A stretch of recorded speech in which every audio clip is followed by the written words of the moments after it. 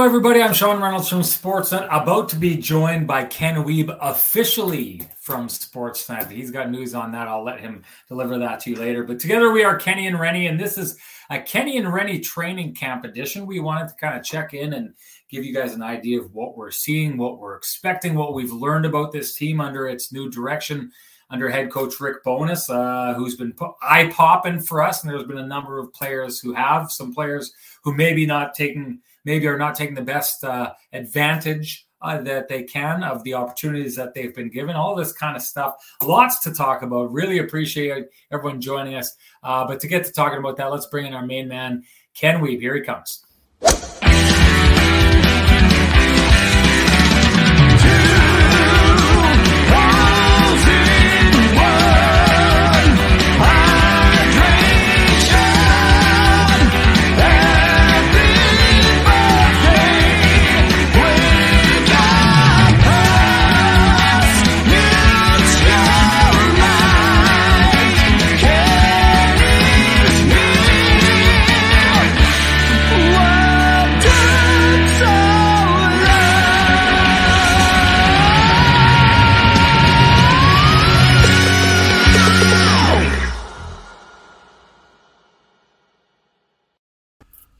Kenny, my main man, straight off the golf course from yesterday. So we're still trying to keep the summer alive, and I guess that is maybe the reason why it feels like we're starting here with Kenny and Renny. I know we had a little show a little while back, but we're going to start getting into the swing of things before we fully get into full-time Kenny and Renny's, as you know them, back to us being, every post-game show. We're looking forward to it. And some exciting stuff happening for us in brewing. We're going to start trotting that out as these shows come along. But Ken, how are you doing, my friend? Tremendous, Sean. Great to be with you. We're hitting that fun part of training camp where folks are starting to look ahead to the regular season, but now we look up and it's still 11 days away. But it's been a fantastic summer overall, and looking forward to be chatting a little bit more regularly with, we still talk regularly, but with a camera and microphone on. Definitely some exciting stuff, and some great news, able to get signed by the good folks at Sportsnet. So we've had a fun 2 years on more of a freelance basis, and really looking forward to the season ahead and the further seasons ahead after that. So that was something we've been working hard at, and super grateful for the opportunity and excited to see the growth in our market that we've been grinding away at these last 2 years and change here.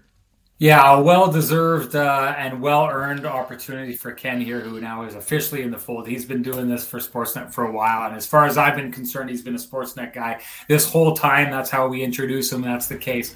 But it's nice to see we have a big broadcast meeting call that happens, every Thursday at Sportsnet, where we talk about, the Hockey Night Canada games, the Wednesday night hockey games, the Monday night hockey games. All the big wigs are on there, the Kelly Rudies, the Elliot Friedmans, the Kyle Bukoskis, everyone who's involved, in front of the camera and behind the scenes on those, where, they hop on those meetings. And on the first one of the year, neither Ken and I were on it because we were smack dab in the middle of some Jets avails. That's exactly what our priority lies. So that's where we were. But it was announced on the call to everybody that Ken was joining us. And it was nice. Ken, I'm sure you got a lot of texts. I know Harn Ryan Singh sent me one right away and was like, woohoo, Harn Ryan, a guy who's been super, super supportive of us. And all you in the Kenny and Renny universe know he likes to hop on this show whenever he can. He was really excited about that. So just love the idea that you're officially on board here, Ken, and locked up for a number of years here. Looking forward to it. Not one of the things it means that we just get to keep bringing more and more of these K&R takes. We're so happy to be back. And I got to say, one of the things that makes me happy to be back, Ken, is getting chirped by the audience. And I noticed Manitoba ball hockey right off the bat, giving it to you for your take on the Habs last year. If I do remember correctly. Convenient take. It's a convenient take. That was from maybe May or June, not from September after their tough offseason had occurred. Well, I do remember that when we kind of went to Montreal and were following along with them, I had said that this was a Canadiens team that, I didn't know what to make of it. I said that at that time, when it was all said and done, when they lost in the Stanley Cup final, I said, this is a team I could see kind of putting things together, but it's a team I could see missing the playoffs next year. I don't think either of us or any of us, probably including Manitoba ball hockey here, thought that they were going to be as bad as they were. I mean, what a story. The last team eliminated from Stanley Cup contention in 2021, and then the first team eliminated from Stanley Cup contention in 2022. That is a riches to rags story, unlike many we've seen before. But I digress. Either way, it's good to have everybody back. It was really nice at the Dale Hawerchuk statue unveiling. I got to bump into some people from the show. And this is one thing I'd love to say. I'd love to encourage to everybody, if you ever see Kenny and I out and you want to come say hi, we love chatting with people from the podcast. That means a lot. One of the goals this year is to try and get out and I know we've been talking about it for a while, but we're trying to get some industry nights out there where you could all come and join us for a live airing of the show and, get to sit down and watch the game with us. We're really looking forward to doing stuff like that. So again, if you see us, come on out and chat with us. Ken, I know you had people talking with you at the statue unveiling event. Let's start there and talk about the unveiling of that statue, Dale Hawerchuk.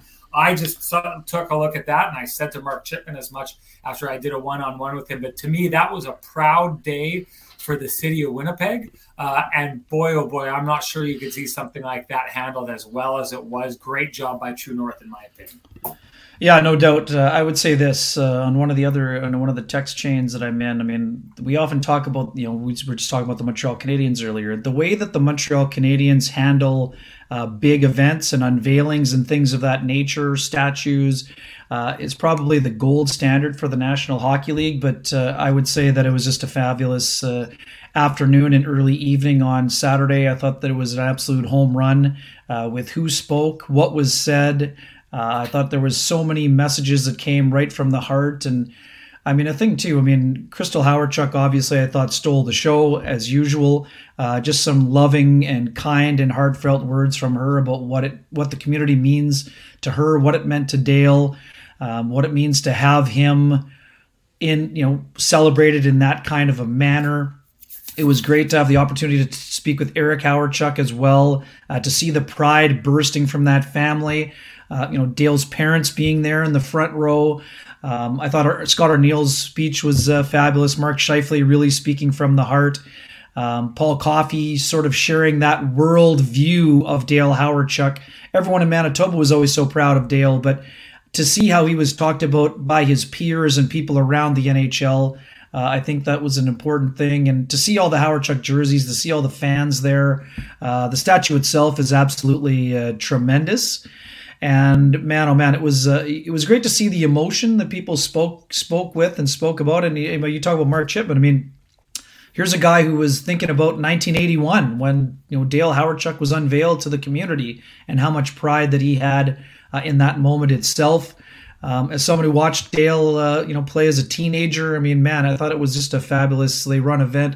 And the one thing that we haven't really talked about, Sean, either personally or privately, to see the pride in the face of his teammates as they were surrounding the unveiling of the statue, man, and to see, these are grown men who played with Dale for a long time, but to see the awe in their faces as the statue was actually unveiled and they saw it for the first time, and you saw guys, snapping photos and selfies, and I think there was one really incredible shot that I noticed that was taken with Crystal having her hand on the stick of Dale Hawerchuk. Man, oh man, it was kind of this is a great one here. Tracy saying it was a goosebump moment. You could see what it meant to everyone that was in attendance and the people watching at home. I thought it was an absolute home run event and just so fabulously well done. First off, we're back here, so I'm going to be getting sidebars like crazy because it's just so much fun to interact with the audience again. T. Will, if you remember, Ken, I got that shirt. So my wife's good high school friend, Rob Wiebe, no relation to you, had brought a shirt for us to sign, and it turns out that was T. Will's shirt that we signed. Now, T. Will, if people know we were talking about Manitoba ball hockey kind of being on you, T. Will is one of the guys who is always busting my balls on this show. I'm not sure I would have signed that shirt if I would have known it was T. Will, Ken. The way he's always on me on this show. I don't know. I'm joking. It was good. It's good to kind of put not a face to the name. I didn't get to meet T. Will, but it was nice for him to ask to do that. And we were more than happy to do that. I go back to this, Ken. I grew up. I wasn't, I wasn't cognizant. I wasn't old enough to be cognizant when Dale Hawerchuk broke into the league and was playing as an 18-year-old. But I'll tell you this: growing up as a young kid in the '80s, and coming into my own as a hockey fan, and I was really early on. The city of Winnipeg was Dale Hawerchuk.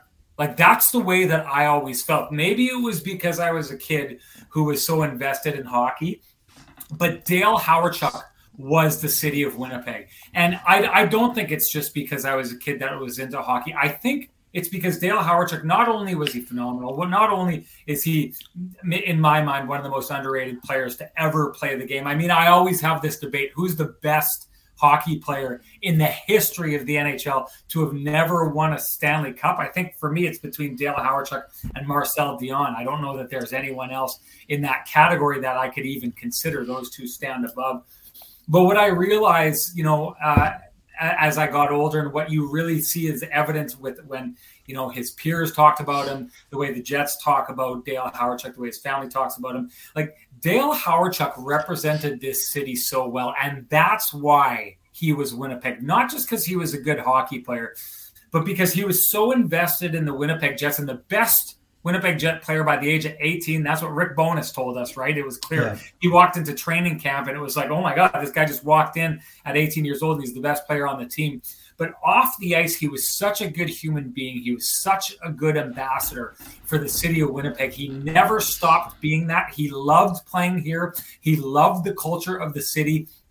We talked about this on this podcast before. Winnipeg, it's a small city. It's got a little bit of the, small town complex that it worries about how it fits in with the big leagues, With Dale Hawerchuk, he saw the beauty of Winnipeg, the beauty of Manitoba, was so proud to be a part of it, never left it. We heard in that ceremony, this never stopped being his home. He was an important player because A, he was phenomenal, but B, he was such a phenomenal ambassador and wise beyond his years. And I just think I look back at him as that young man in the 80s, and I think 50, 60, 70-year-old men and women in Winnipeg were following his lead on how to be proud of Winnipeg and how to see this city. And I do honestly think when it comes down to the people who have affected this city over the years, great politicians, inventors, stars, musicians, all of the people who have kind of helped define this city over the years, I think Dale Hawerchuk is right near the top of that pyramid. And so that statue, I think, was phenomenally well done, well deserved. Just an absolute excellent event, and something I'm just so happy to be able to go and walk by. And for us, Ken, in doing TV, what a great backdrop that is going to provide. You are going to see us standing in front of that statue so often now. It's just absolutely great. But let's get away. One quick one, just to wrap up the buffet appearance there, and it just not just because you and I are from rural communities, Sean, but Dale felt the way about Manitoba, right? Spending so much time in Gimli and everything else about he was proud of the province. Yes, Winnipeg is where he played his hockey, but just really proud of the province as a whole. And man, oh man, I mean, just to hear everyone speak about him, and I think too, just one quick one, just to kind of wrap up before we shift gears. I mean, listening, we had a chance to talk with Mark Scheifele before the camera went on, and Mark shared a little bit about attending an event the night before the unveiling, right? So Mark was thinking this would be a nice pop in. He would talk to a few people, maybe shake a few hands. He would have a good time. But he said everyone wanted to tell him their Dale Hawerchuk story. So next thing you know, you've been there for 3 or 4 hours, and it was just such a education. Even Mark, who knows Dale better than anyone on the Winnipeg Jets right now, from a playing standpoint, because of his coaching, connection with him through his time with the Barrie Colts. Just to see Mark listen to those players share their stories, and then for him to share his stories about how Dale was the best coach he ever had and all of those things. Man, oh man, it's just great to hear that passion in Mark's voice. And I know we've talked about Mark a lot, and this can be our little transition, but I expect that Mark is going to have an excellent season with the Winnipeg Jets. I think that he knew that Dale meant a lot to this community, but to see the reaction of the community and how they feel about Dale, I think is something that's going to inspire Mark, quite frankly, not just because he said he's going to look at Dale's statue on his way into the parking garage. I really think that he's going to be, even more motivated than he already was to have an excellent season here. And for Mark to see the legacy that Dale has left behind, I think that the legacy element is something that Mark feels very strongly about.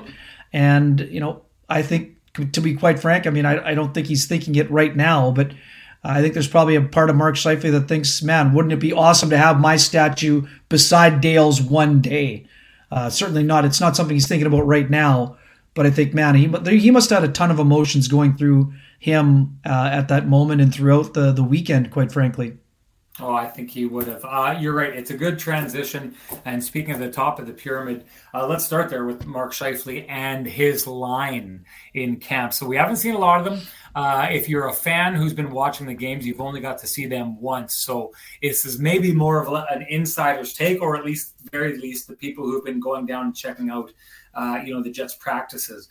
But Mark Scheifele on a line with Nicky Ehlers and Kyle Connor, those guys have been zipping the puck around at an unbelievably elite level. That's what I've been seeing. How much fun has it been to watch those guys, Ken?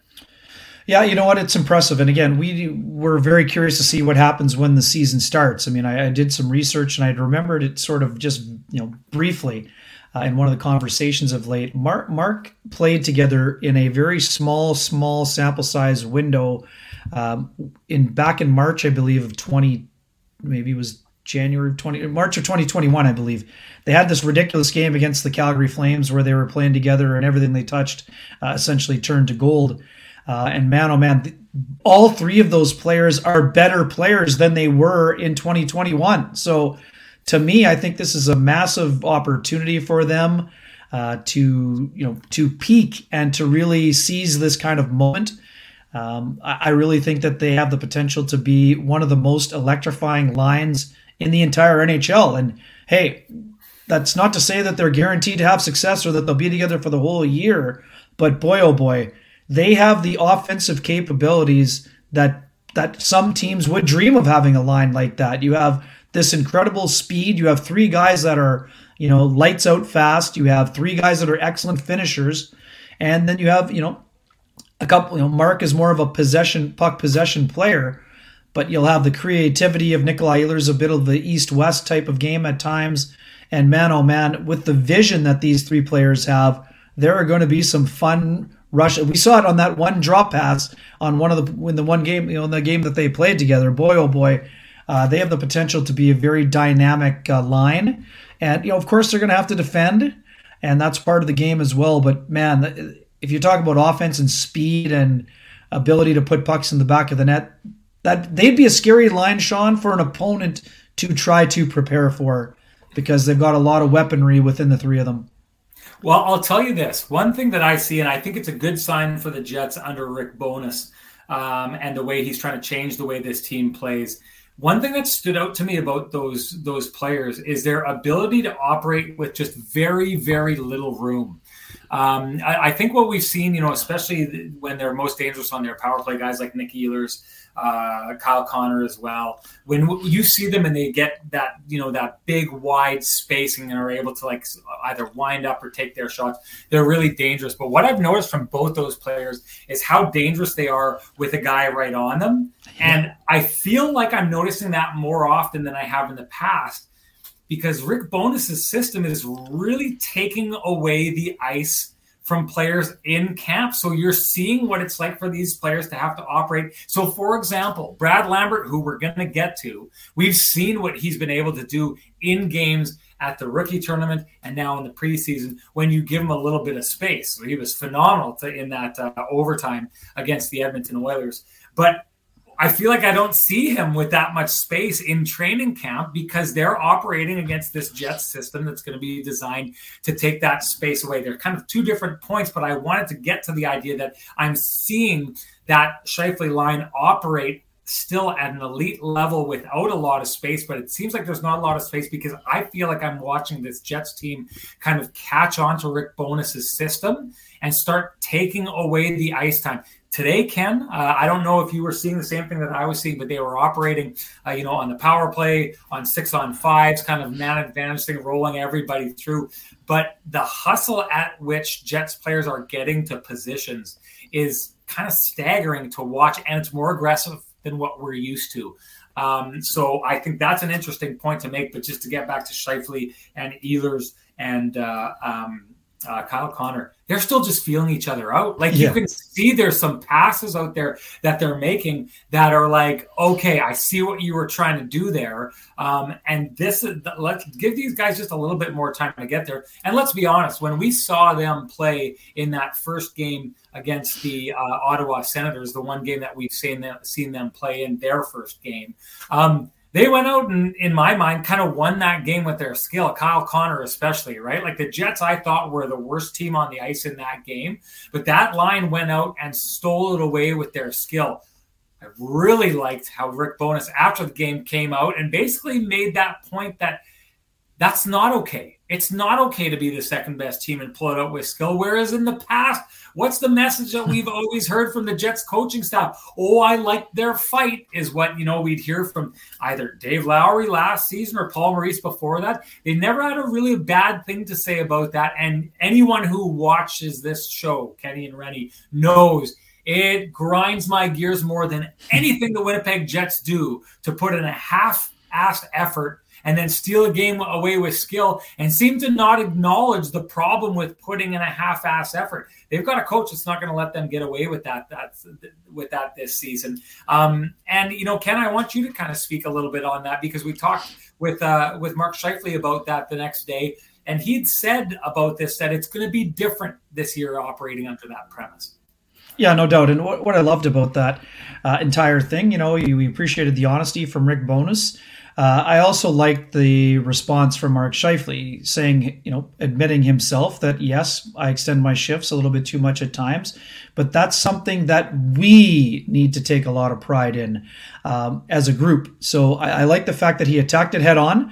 I think in the past, there would be some concern about how that message might be received. Some people were up in arms thinking, oh, well, Rick's making a point in the media. Well, Rick Bowness had already told the players that probably after the first two periods, never mind saying it on the podium afterwards. So the fact that, that was handled the way that it was. And, let's be honest, people were wondering how the clues, how would Mark Scheifele respond? I mean, we'd heard all the things about how great the situation was.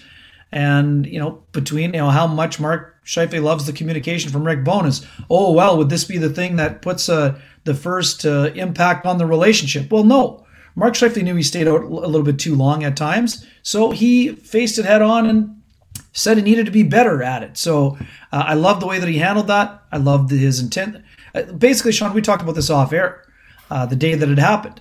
Mark Scheifele, for all the people that said Mark Scheifele doesn't want to be criticized, he flat out said he wanted to be coached. And guess what? A new coach looking at some of your flaws that you don't necessarily look at, that's coaching. So for a guy that wants to get better, I think Rick Bowness is a great fit for Mark Scheifele in terms of A, getting Mark Scheifele to have the best version of himself come to the forefront, and B, Mark being receptive to coaching in a manner that, we haven't maybe seen as often publicly. But I love the fact that, and I don't mean that to sound, negatively towards Mark. I just don't think that he's had someone who's been this direct with him at various points. And I quite frankly think it's something that Mark is looking forward to as well.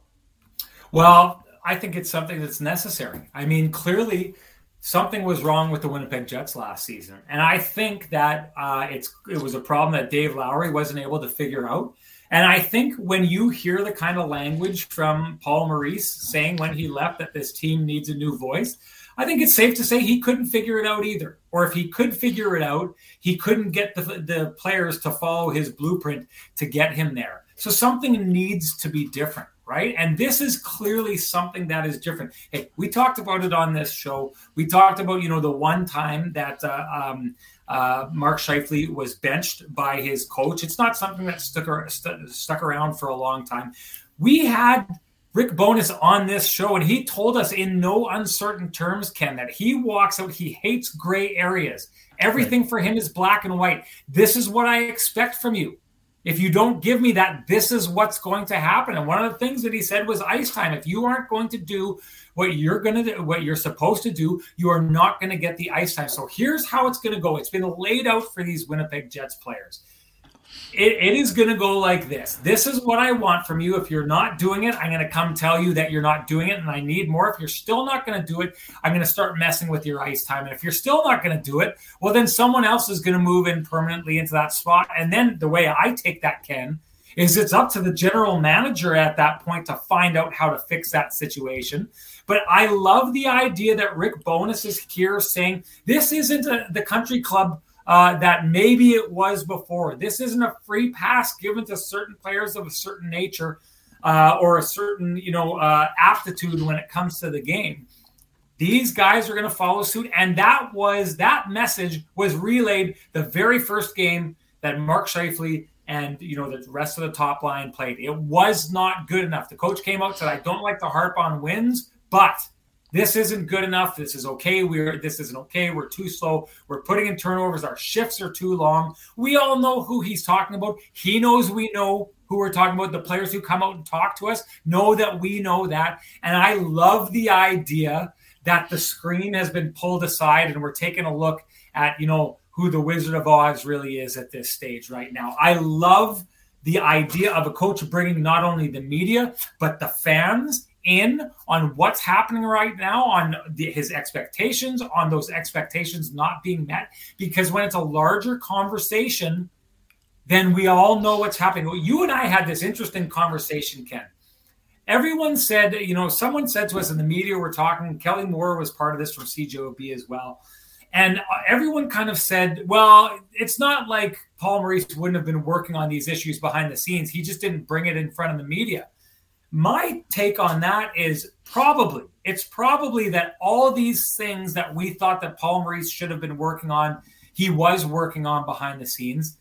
But we don't know that for certain because there was no accountability. Paul Maurice put himself in a situation where there was no accountability for him to anyone other than, his players and his GM and so on and so forth. But he created a scenario where he shielded players from the responsibility that comes with doing what's expected from you and falling short of those goals and reflecting on that in the media and reflecting on that in the fan base. So do we know for certain that if last year Mark Scheifele was told by his coach, you're not putting in enough effort? We don't know that. He never said it in front of the fans or in front of the media. If he'd said it in front of the media, darn right, we would have expected that he would have said it behind the scenes. But because it was never said in front of the media, and because some of the people put it here, I liked our game, that idea last year. There were times when we heard coaches say, I liked our game, when there was no reason to like the game. That was clearly a smokescreen to hide the players' poor effort and try and figure out things behind the scenes. But how do you know if accountability is being had behind the scenes if you won't talk about accountability in front of everybody else? Yeah, I don't feel quite as strongly about that as you do, and I don't think for one second that Paul Maurice didn't have conversations about wanting a little bit more from certain things. But I never said that, but we don't know what was left said, and we don't know what was left unsaid.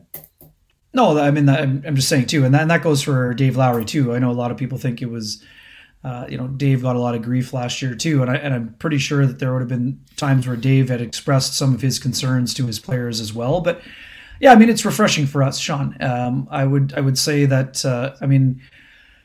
one thing about the whole public, Paul Stastny said he loved it. Well, guess what? Rob Mahoney is mentioning it in the chat now. Well, yeah. Paul Stastny is 36 years old. He might feel that way because he entered the league at a time when that was commonplace. Most players maybe aren't as receptive to that as a Paul Stastny. So, people of a certain age or certain nature love that. But that's not to say that today's player loves that.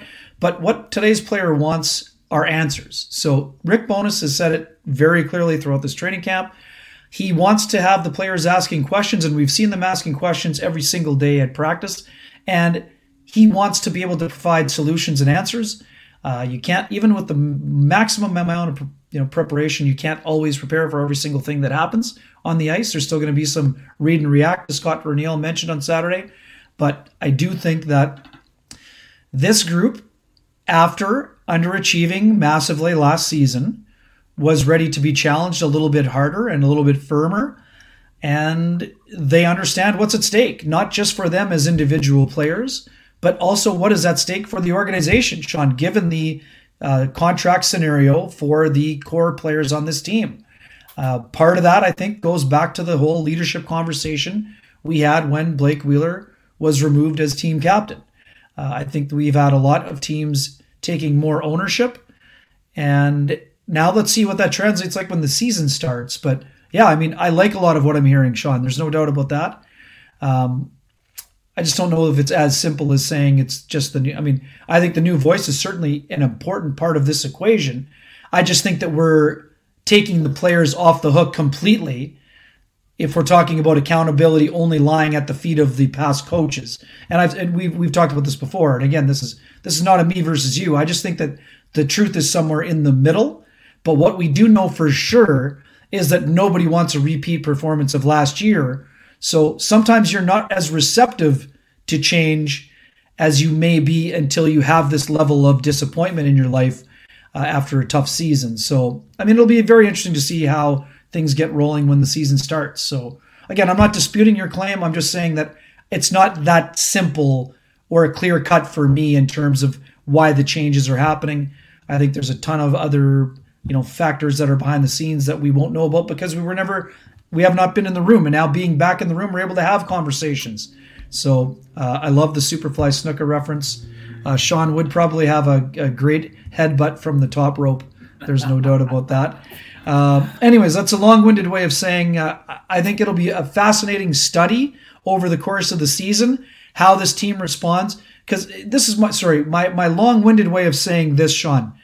I think Paul Maurice would have loved this level of effort in terms of back pressure and back checking and defensive commitment, but he wasn't able to get it basically since 2019. So that too. So it's a reflection, on the coaching to a degree, but it's a reflection on the players because I don't think the players were as receptive to listening to what coaches maybe were saying in the past about we heard it at every training camp. They just needed to be better at defending. They just lacked the commitment level to get to that level. So now there's a level of urgency that we haven't seen since 2018, if you will. So it's one thing to do it in training camp. It's another to do it over the course of an 82-game schedule. This will be a hard style to play. But, Sean, it will be a fun style to play if you're a skilled player because you're going to be dogged and determined on the puck all the time.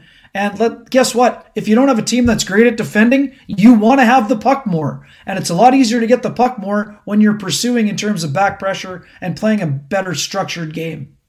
Okay, better structured game. That's going to make you better at defending. Let's start getting into some of the things that we're seeing in training camp and some of the players that you think maybe on the bubble may make this team that would, in the bottom six, the bubble kind of areas, round out this team and make them better at defending. Who's caught your eye, Ken?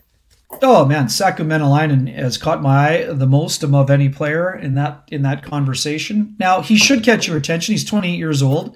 He is more of a finished product, but you haven't seen this version of the finished product at the NHL level because 4 years ago, when he was with the Carolina Hurricanes just getting a taste of NHL action, he wasn't as mature a player. He wasn't as good a skater. He wasn't as feisty in terms of his physical play.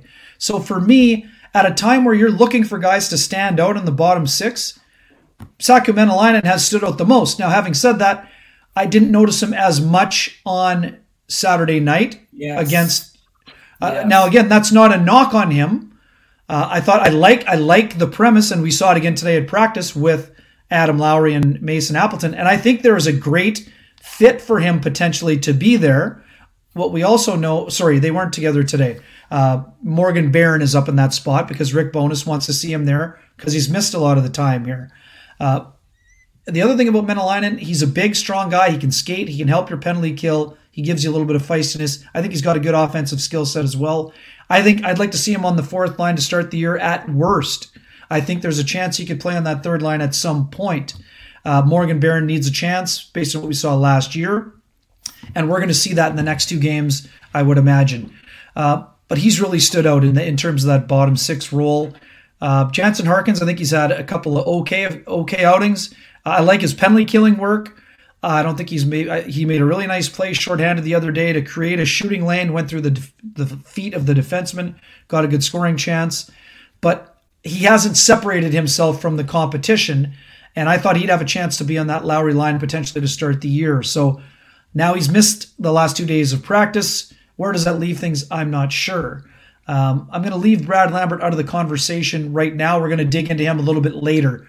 But those are the guys that have sort of stood out to me. I like Kevin Stenlund, I think, as a depth player, as a guy who's going to have a strong American Hockey League season and be a call-up option.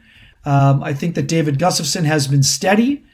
He has not, he doesn't, people are going to say, oh, well, he doesn't generate a lot offensively. Well, he makes players around him better. I thought he was very good at creating chances for his line mates in game 1. I've liked him throughout the opportunities he's been given. But I think he has another level to reach. The more comfortable he gets, the better he's going to play. Mikey Asimont did a nice job, but he's a depth player. He's a guy who's an AHL guy who's going to be a call-up potentially. Works very, very hard. Showed a little bit of offensive flair as well. But, he wasn't going to make the opening day roster, which is why now he's going to go down and play on the first line with the Manitoba Moose. But it's been a very interesting camp. There hasn't been as much separation as we suspected there might be. And it'll be interesting to see how the coaching staff views the situation as well. I'll turn it back over to you, and then we'll get to Lambert in a few minutes. Well, this is the thing that's I want to make it upfront and clear.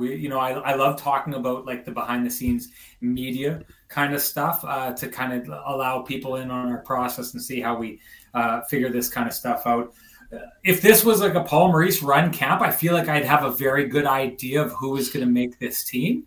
As it stands right now, I don't know what to expect. I like what direction does Rick Bowness want to go in? Does he want to make this a really hard team to play against? Does he want to, add and infuse more skill? Does he want to take a look at what the Jets have had and say, I think with different combinations, I can unlock more skill. There's more skill here maybe than he felt like he had in Dallas. So we could go with like more of a top 9 and split things up, because we've talked about this before. It sure doesn't look like he's going in the spread things out direction, especially if you're putting Connor, Scheifele, and Ehlers on the same line. That's as loading up as you can get. And I used to talk about Paul Maurice and say I felt like he picked his lines by saying, who's my best player?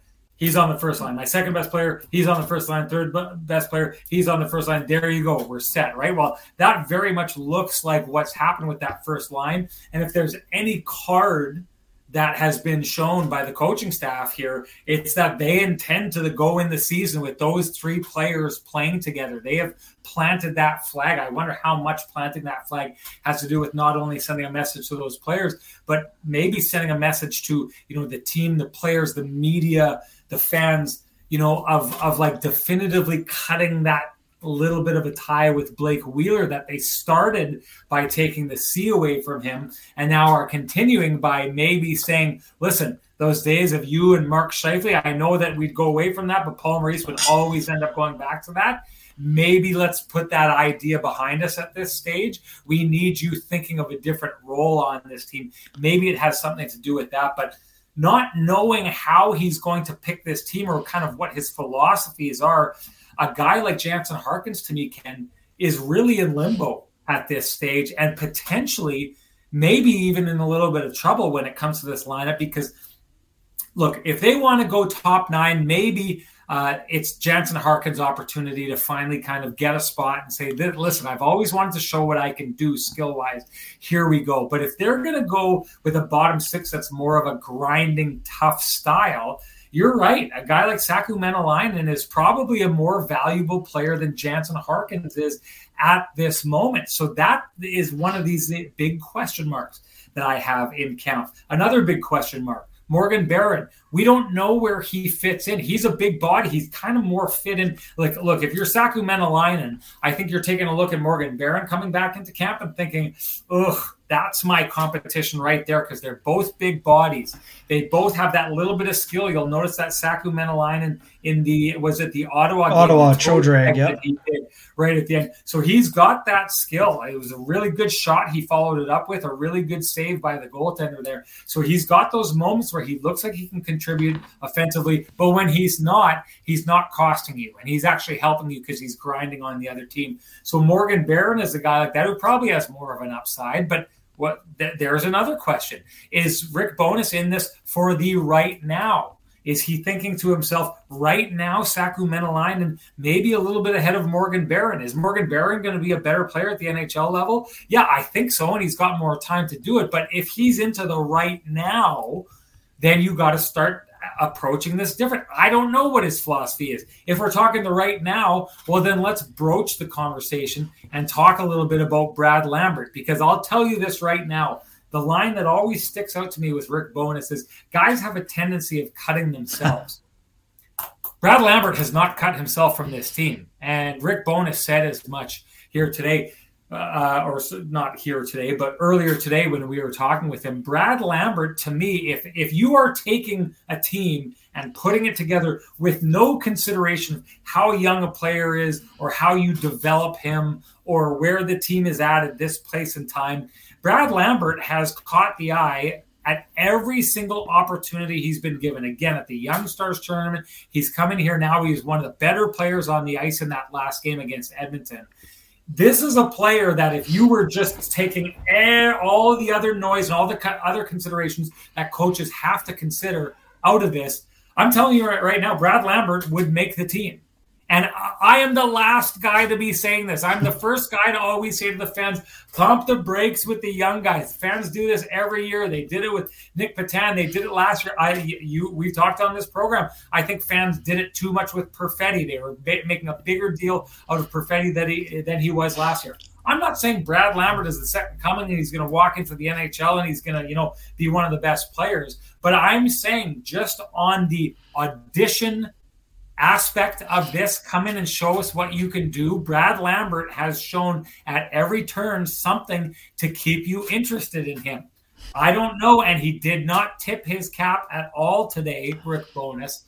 I don't know if he's going to say to himself, am I going to give this guy an opportunity? If you do, then I think you're back to the idea of that top 9, scoring lines and then a grinding fourth line or at least a shutdown fourth line involved in there. The interesting part about this is Rick Bowness has very different ways that he could choose to build this lineup and create what kind of team he wants them to be. I don't know which direction he's going in. Ken, do you have any clues? Well, he did let one thing slip during that conversation today. He said he has 2 more games to show something. There was something, I'd have to go through the clip itself, but this is my quick rebuttal. I've loved everything that you said about Brad Lambert. Yes, he was one of the most electrifying players in each of the 2 games that he had played, but he played against the Laval Rocket and the Bakersfield Condors. So he's looking good against the competition that he will most likely be facing, at least at the start of this year. I'm not saying, this is what I would say, Sean. Going into training camp, if you had asked me where I expected Brad Lambert to be more likely to land and play this year, I would have said the Seattle Thunderbirds of the Western Hockey League, just because of they're hosting the Memorial Cup this year, I believe. The other thing I would say now, there's almost 0 chance of Brad Lambert playing in the Western Hockey League this year. I think he will play games with the NHL level this year with the Winnipeg Jets. I'm not convinced yet that and I know that you didn't say that you were either. I'm not convinced he's in the opening day lineup, but I would say he's worked himself into the discussion for the opening day lineup. I want to see what he does against NHL defensemen. I would also say another thing, Sean, and you saw it too, during one of those 3 shifts in the overtime, Jesse Pugliarvi it may have been interference, but that was the first time that we saw a young 18-year-old go up against a NHL veteran.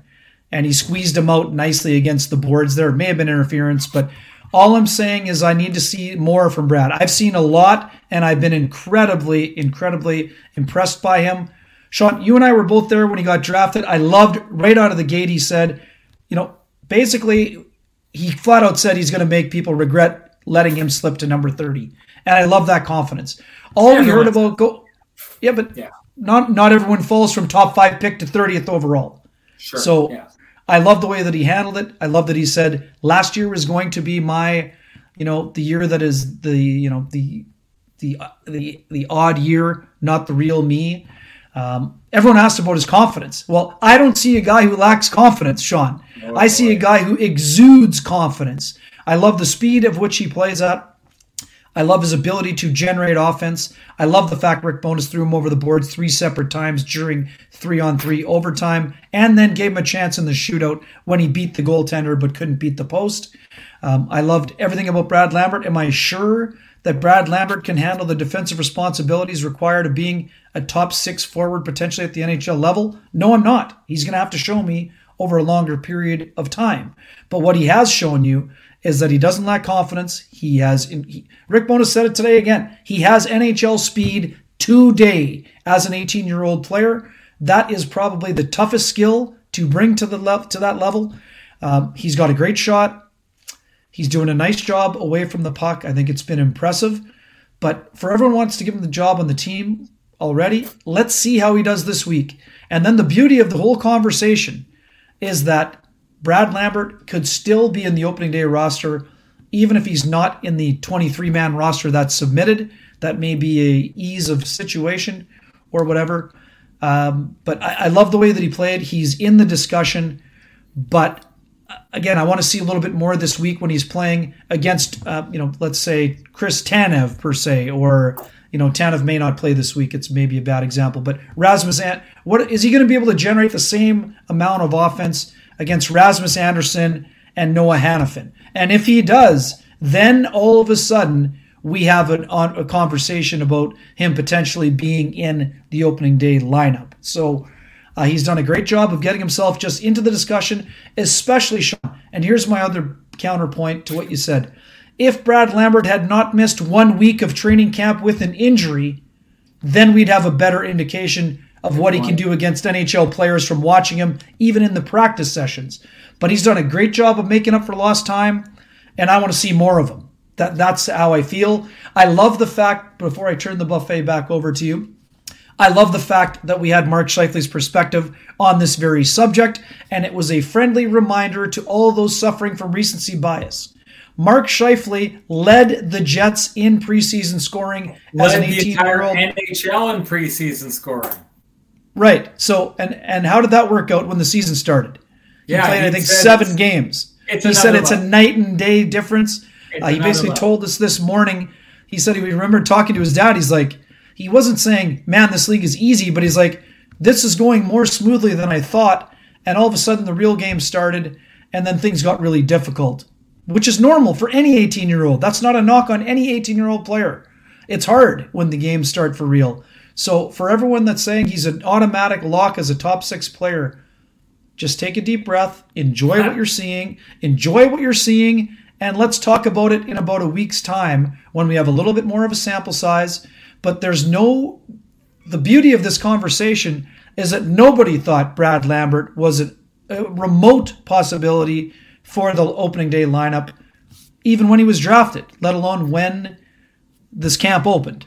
He's worked himself into the discussion, and that is a testament to Brad Lambert. And the best news about Brad, he's getting better. No matter what happens in the next week or 13 days, he's getting better. I'm going to build on that a little bit. Let's just put it like this way. Common sense tells us Brad Lambert is not making the Winnipeg Jets this year. I don't think that he's going to. But I think that the fact that he's put himself in a situation where he really hasn't shown the flaws that you're waiting for, again, to Rick Bowness's that line, which I love, players have a tendency to cut themselves. He has not really done anything to cut himself. To me, that's the win already. They've already won. The Jets have won. And here's why. I'm going to give you a little bit of the background on this. 2 years ago, when he was 16 years old, I looked at Brad Lambert and he exploded onto the scene in the World Juniors. I thought that he was going to be a top 5, if not top 3 pick in the draft this year. I had no idea what happened, but we've got lots of very good friends in the Finnish media, and I talked to them and asked them about his season this year, and they'd said, look, it was a disaster. It was a disastrous season for Brad Lambert. And what their concern was, they said, look, he can still skate. He's still got all the things that you saw him do on the world stage at the World Juniors when he was 16. He can still do all those things. There was real concern. And if you want to know why or how real that concern was, just take a look at the fact that he dropped to 30th overall. But there was real concern that his confidence was shot and he would maybe not get it back. To your point, Ken, you talked about, does he look like a guy who's lacking confidence? Not at all. He's walked in, and whatever confidence issues he may have had, it looked like he squared them away before he stepped on the ice with the Winnipeg Jets this year. And now going forward, all I've seen from him is a player to have every reason to believe that his confidence is going to grow and grow and grow. So I take a look at this and I say, I would almost couch it like this. I'd still prefer, if I'm a Winnipeg Jets team member and I'm trying to think of what's best for him, I would still he rather go and develop a little bit at another level and just keep that confidence going. But any concern that I had, that any other team in the league had, that had him drop to 30th, I'm telling you right now, I think what we've seen from him is enough to make a lot of other teams in the league think, geez, we should have taken a flyer on this kid. I think his confidence issues are fixed. I think what it means is we can expect Brad Lambert is going to be in the NHL for the Jets at some point, and he's going to be an impact player. That wasn't a given not too long ago, but that's a big question to be answered, and I personally believe we've seen it answered here at Cap. All right, we got to switch gears. One quick one on this, just a quick one. There's a good question from Wrench Doozer. Why has Lambert not signed an ELC yet? Well, we don't know why, but what I would also remind people of who have forgotten, Mark Scheifele basically signed at the end of the preseason that first year as well. My prediction would be that it has something to do with signing bonuses. Generally speaking, if I'm pontificating about what could be the difference here, based on what you just said, Sean, you probably have the agent of Brad Lambert saying, yes, I know he dropped to 30th, but he was at one point a top 5 projected pick, and we'd like our signing bonus to be a little bit higher. So this is not a reason for concern. I would also say the reason why it wasn't signed going into the year is that there were probably some question marks over what the best development path for Brad Lambert might be, knowing that the WHL, AHL, and NHL were all possibilities. So I don't anticipate this being a problem whatsoever, and it will get taken care of. Before we move on, I just wanted to make sure we welcome back some of our sponsors, one of them being the Johnston Group, who have been with us since the very beginning here. We just absolutely love our association with them, and want to say you won't find two businesses with the same challenges, but you will find 30,000 businesses with Chambers Plan employee benefits, proudly administered by our good friends at Johnston Group. Chambers Plan is Canada's #1 plan for employee benefits because it evolves with the way you work and live. The plan is run as a not-for-profit designed specifically to support small businesses, and its unique pooling strategy keeps rates stable so you won't have any surprises at your next renewal. Chambers Plan now comes with professional consulting on key financial, legal, and HR issues, and Teladoc telemedicine services are included with every health option. See how Chambers Plan can benefit your business by visiting chambersplan.ca. So good to have them back. And we also wanted to welcome back Cambrian Credit Union, another organization we're just so proud to have an association with. One of the things we love about Cambrian is banking for free with Unfee. Save $220 per year. Simply set up a recurring direct deposit every month to your Cambrian checking or savings account, and you qualify. No minimum balance is required. And Ken, we also want to welcome our good friends to the podcast, Vittorio Rossi, clothiers. I know a lot of people like to have conversations about how good we look in our suits. Well, Vittorio Rossi, they are the reason we look as good as we do. We are bringing them on board Going to be working with them and just want everyone out there to know if you want to go and look absolutely top-notch, first-class. I'm a guy who didn't know how to put anything that wasn't denim or a T-shirt together for my entire life. And Frank and the boys at Vittorio have made me look absolutely phenomenal. Hey, when I go on Hustler's show and I go on a lot of different shows, people always comment, and I love the comments. I love the idea that people think that I'm one of the best dressed guys in town. Vittorio Rossi is the reason for that. You're going to be going there this year as part of your deal with Sportsnet as well, Ken. We're so happy to have them on. Thank you for joining us, Frank and the boys, and we're looking forward to you joining this ride with us. And if you go see them, tell them Kenny and Renny sent you. Exactly. We'll get a little bit more into that, but let's get into the defense, because to me, this is one of those things that's a little bit more clear. I still think for the most part, there's one starting lineup spot, not starting lineup, but there's one spot in the top six that's open. And I think the competition for it is pretty obvious down between Stanley, Samberg, and Ville Heinola. Let's get your thoughts on it, Ken. Yeah, no doubt. Ville, Saturday was a great example of the camp that Ville Heinola has had, quite frankly. Moments of absolute brilliance, some hiccups, and the one thing that we did see that has been different maybe is years in the past, Sean. The head coach came to his defense when one of those mistakes ended up in the back of the net, absolving Heinola of some of the blame, saying that the forwards were not there for the quick up, easy outlet pass for him that would have prevented the turnover and the goal subsequently. I think that Ville Heinola has gotten better and better as this camp has gone on. I think there were times early on when he was playing, I wouldn't say tentatively, because he was very involved in the play, but he wasn't getting a lot accomplished, and his risk-reward balance was not there. What we did see on Saturday night, which was one of the reasons why he remains in consideration for that spot, Sean, is his ability to distribute the puck on the power play. Absolutely brilliant with his puck distribution, his ability to look off his opponent and find a guy for a one-timer or find a guy down low. Heinola was the reason why Cole Perfetti scored that first goal. I mean, Heinola makes just a brilliant pass to Pierre-Luc Dubois down low. Perfetti cleans up the mess and just does a fabulous job. It's been interesting. Can he give you enough offense to nullify what he might give up on defense? That we don't know. But what we do know is that he probably has to, in order for him to take the next step as a defender, Sean, he needs to get those minutes at the NHL level, because he can defend well enough at the AHL level. It'll be up to him to adjust at the NHL level. How much patience do Rick Bowness and his staff have with that process? We're about to find out over the course of the next week. I've liked a lot of Ville Heinola's camp, but I think he has another level to reach in terms of his consistency. And if he wants to knock Dylan Samberg out of that spot, he's going to have to outplay him in the next game. It looks like they'll play together, Sean. At least that was my interpretation from today's pairings, is that we're going to see Heinola and Samberg together one more time. But this time Heinola was on his strong side and Samberg was on Heinola was back to the right side today and Samberg was on the left.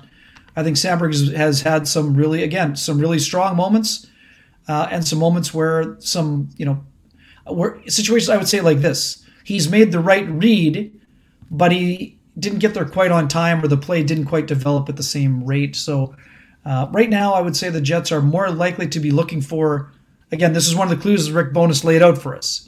Right now, the Jets are more likely to be looking to add a penalty-killing defenseman to their mix. But Rick Bowness also said on the first day of training camp, 24 goals from the defense is not enough, and he wants to get to 40. And one of those players that can help you raise that number substantially is Ville Heinola. So I think the competition is still wide open, but I think that Heinola and Samberg would have the step above of Logan Stanley right now.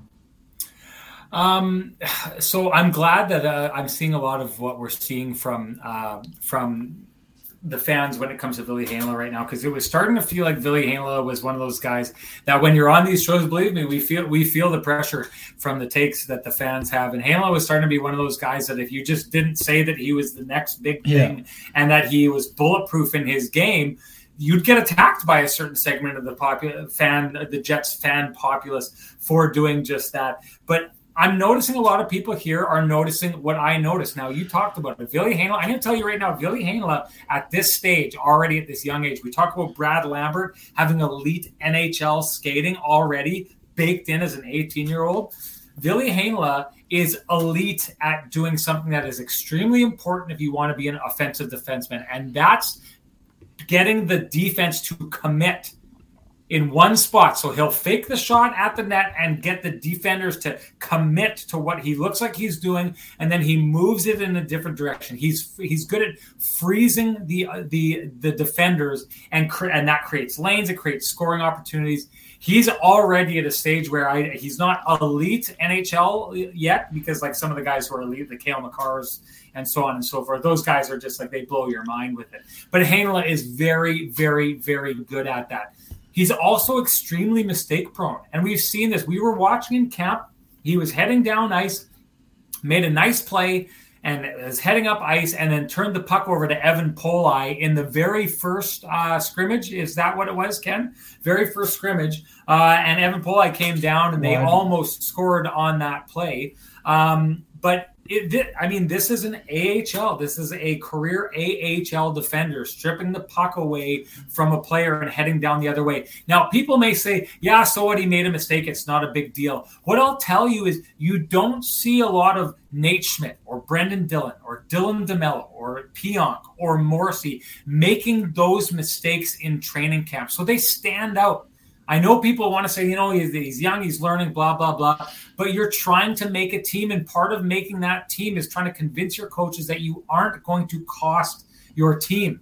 There is a number of examples of Ville Heinola at the NHL level costing his team goals with mistakes. We saw that continue in this camp here.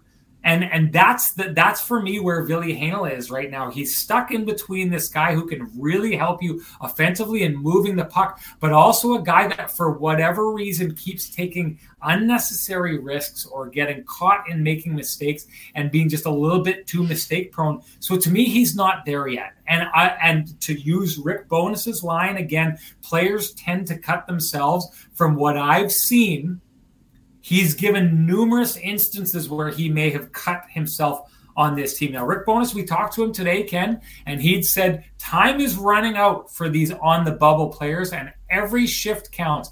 I'm not sure there was a player on this team that those comments were directed at more than to Ville Heinola. I think the idea that he's sending across is there's no more room for bad shifts. There's no more room for egregiously turning the puck over or getting caught in the wrong spot on a play.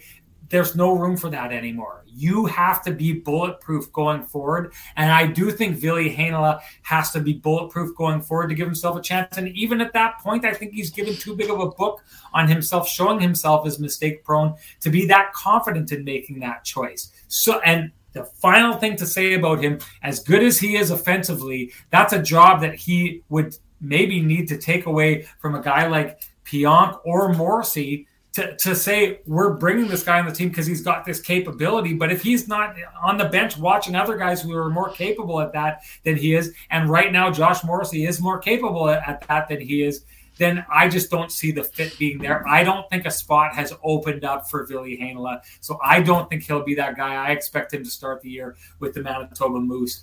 Then, to me, it gets down to who's going to be in that top six or not. Again, if you talk about players cutting themselves, Stanley, to me, has been more mistake-prone than Sandberg. Sandberg has a very quiet confidence to his game. He plays off the puck really well. When his teammates get in trouble in their own zone and they need a release valve, he is always there. It's one of the things that he quietly does really, really well is when you get in trouble and you look over, he just seems to be standing there wide open by himself. Move the puck to me. I'll quiet things down and I'll move it out this way. I think he has done the best job of showing the coaching staff what his strengths are and not giving much of a glimpse at what his weaknesses are. That's how I see that shaking down. Now, I want to make it clear, I don't necessarily think that Logan Stanley has had that much better of a camp than Ville Heinola. I think Ville Heinola has shown the potential to be a more high-end player. One of these players you have to send down through waivers, one you don't, and that's going to be the deciding factor in my mind. Well, and that's the thing we've talked about throughout this camp. I mean, what's going to happen on those fronts when it comes to players who can get through without waivers, and how do the Jets feel about their depth overall? Are you going to risk having someone have to be put on waivers, or is there going to be a trade coming, right? I mean, that's the other part. Johnny Kovacevic is a great example. I mean, as a 6'4" defenseman, I mean, if you're the Arizona Coyotes and Johnny Kovacevic is on waivers, aren't you putting in a claim? I mean, it's a free look at a guy that's, been developed for the most part. Yeah. Hasn't had much of a chance at the NHL level, of course, but he's a guy that could probably help some teams in the NHL. So is he the number 7 instead? I mean, I still do think there is a trade happening or coming for the Winnipeg Jets that will bolster their forward group as well. But this thing's going to come to a head shortly, Sean. I mean, there's still a week.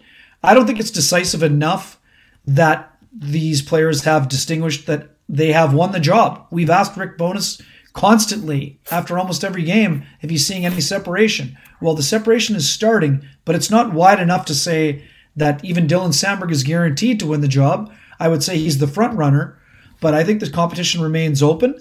But when we get down to Friday night, I think Rick Bowness is going to put a few of his cards on the table.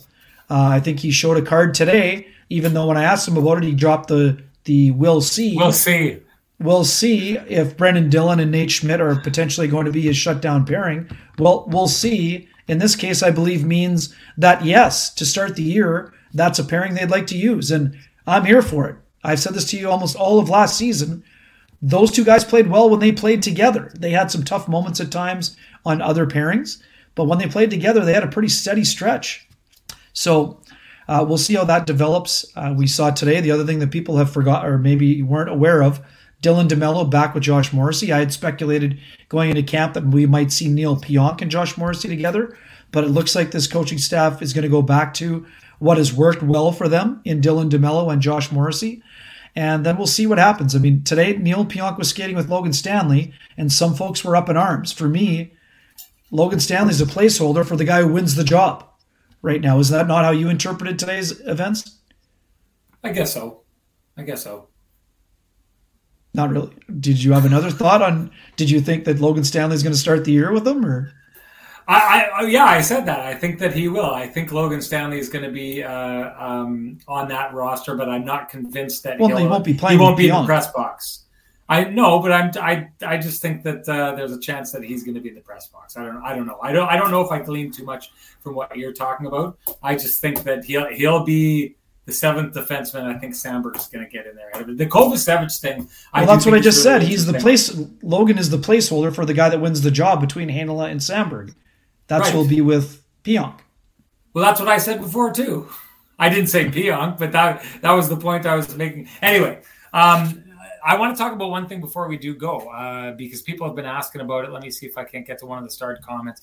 But people have been asking about Dubois and potentially his future. Having Lambert, Dubois, Perfetti, will this help convince Dubois to reconsider his future? So I'm going to pump a little bit of Sportsnet content coming up here. I'm not sure if anyone saw it. I tweeted it out, but we also ran it on the network on Friday. But I did a one-on-one with Bones. I've also done a one-on-one with Wheels and a one-on-one with Pierre-Luc Dubois as well. The Pierre-Luc Dubois, to me, was the most interesting of those 3 sit-downs that I did. Not saying a lot, considering that Bones, had some really, interesting comments about, the team and the Wheeler stuff, and that we talked to Wheeler, shortly after he was stripped of the C. Here's the deal. I'm going to give you a little bit of a breakdown of part of the Pierre-Luc Dubois sit-down, because I think you should go see it. It's really interesting. But Pierre-Luc Dubois had been saying a lot in the summer that the media kind of blew everything out of proportion. Right? And that, he was never leaving and all this kind of stuff. Well, one, I asked him if the reports about him saying to the Jets, or his representation, his camp saying to the Jets that he plans to pursue unrestricted free agency at his first opportunity. He says that's not true. Okay? That's an interesting point to be had. Two, I said to him, though, the idea of you say that this is blown out of proportion. The media made a bigger deal out of this than it was. I'd said to him, can you not see from a Jets fan's perspective that your agent talking about how much you would love to play in Montreal is something that wouldn't kind of get Jets fans a little riled up or questioning the relationship? And he admitted, yes, that, that is, as he should. I mean, come on, you Jets fans out there, I know what you thought of that. That's tough to hear a player talking like that. That makes it sound like he's going out of town. The third thing that he said, and I asked him this, and this is, you got to go check this interview out. I asked him if Jets fans should have hope that there's a long-term relationship in the offing between Pierre-Luc Dubois and the Winnipeg Jets. He said that they should have hope. So from Pierre-Luc Dubois, he is not pouring water on the idea of being here long-term. I will say this, Ken, armed with that information, I asked Kevin Cheveldayoff about that. He didn't want to talk about the future. He only wanted to talk about the present. I may be wrong in this. What I gleaned from that, Ken, is there's no risk in a player like Pierre-Luc Dubois saying, I'd love to be in Winnipeg long-term, only to get traded if that's what's being talked about behind the scenes. Whereas if you are Kevin Cheveldayoff and that suddenly there's pressure to sign a guy up long-term and you know that it's heading towards a trade, all the risk is with the general manager. He's the guy who looks like he didn't get the deal done. The player just looks like, hey, I would have loved to have stayed there, but I got traded. What can I do about it? I don't control that fate. I guess that's my long kind of winded idea of talking about what we talked about on Sportsnet. You guys should check that out when it comes out. I'll tweet it out when it comes out. But Ken, what are your thoughts on where Pierre-Luc Dubois lies with this organization at this stage? Yeah, I mean, he's where he stands on this stage so far as he's the 1B center of the Winnipeg Jets. And depending on how things turn out, he could be the 1A center. But right now, I think it's status quo. I feel the same way as I have from the beginning. We'll see how the year goes. And then Pierre-Luc Dubois will make a decision. I mean, this is a guy who flat out said he wasn't ready to make a decision on his long-term future at 23 years old. And we'll see how things turn out. I mean, at the end of last year, a lot of people may not have been ready to make that kind of commitment. We know the Jets want to sign him. We know that, the reason Kevin Cheveldayoff didn't say anything is because he doesn't like talking about contract negotiations. I mean, that's not new. That's the same message for 12 seasons. But let's not kid ourselves. Kevin Cheveldayoff knows how important it is for him to get Pierre-Luc Dubois signed. I mean, he's the centerpiece of a trade involving 2 first-round draft picks, including the second overall pick in 2016. So he knows how important it is to get that taken care of, no matter how it turns out. I think people going crazy because Pierre-Luc Dubois hasn't been lighting it up in the preseason. I mean, come on, folks. Most players just try to get through the preseason. When the season starts, makes me laugh. So we see effort from Pierre-Luc Dubois every single day. If people are worried about his engagement, they should have been at the practice and the scrimmage when Pierre-Luc Dubois got into a stick-swinging competition with Logan Stanley. And then the next shift, he stole the puck from Logan Stanley and stuffed it into the net. So this is not a guy who lacks intensity or engagement. So I'm thinking that Pierre-Luc Dubois is going to have an excellent season. Where that leads, I have no idea. He's not giving a lot of clues. I think for him, it was important to say what was on his mind. He got it out. He got it out of the way, and now he's going to focus on playing hockey, which is what we expected from the very beginning. I would put it this way. Pierre-Luc Dubois is not going home every day waiting for his phone to ring to find out where he's been traded to. That's not how it's going to play out. Pierre-Luc Dubois is ready to have his best season as a pro. He knows what's at stake for him, both individually and for the team, and I would think that he's going to be a very important player for this team. Someone had asked if we see him as part of the leadership group. I think he is part of the leadership group, but I'm not sure if there is a letter that's going to accompany that. He has worn a letter regularly during training camp. This could go one of two ways. Either the Jets give them the letter to say this is what you can be part of, or they give the letter to players who have already committed a little bit more long-term. And I'm not sure which way that's going to go. Yeah. Okay, we should wrap this up. Man, it's good to be back. Good to be getting the the digs in here. I absolutely love this. Love interacting with the audience. Love it when you guys come at us. I love the mom and dad comments. I got to say, T-Will has been on me this entire time. Rennie's the master of the teaser. There's nothing this guy can't do. I know how firmly planted your tongue is in your cheek when you make these comments, T-Will. I just got to say this. I think you should give that shirt to Rob, send it back here. I'm going to find a way to erase my name off that shirt after the hard time you gave me here. Like today. The tattoos. I like the tattoos. You got to try to erase that. There you go. All right, let's shut this down. This was a ton of fun. I can't wait to get back at this full time. And once again, just want to give a shout out to our sponsors, Cambrian Credit Union, the Johnson Group, and of course, Vittorio Rossi, newly on board. You guys know the drill. If you appreciate the conversations that are being had in these spaces with the loss of All Talk Sports Radio in this market, if you appreciate these conversations, appreciate the businesses like Cambrian, like Johnson Group, and like Vittorio Rossi, who are investing to make sure these conversations happen. We are really happy that they're doing so. We hope you are too. And if you're heading in a direction to give some support to some local businesses, please do so in our name if you can. Thank you so much, everybody, for joining us. Ken, when are we going to do this again? One more time before the end. I think let's say next Monday from Albie and Banff, but I think we're going to try for next Monday out of the weekend. We'll have the preseason completely wrapped up, and then there'll be just under a week before the season begins. But let's shoot for next Monday. All right. Hope to have you all there. Thanks also to Winnipeg Sports Talk for sending people our way as they always do. Really appreciate it. Can't wait to talk to everybody next Monday. We will talk to you then.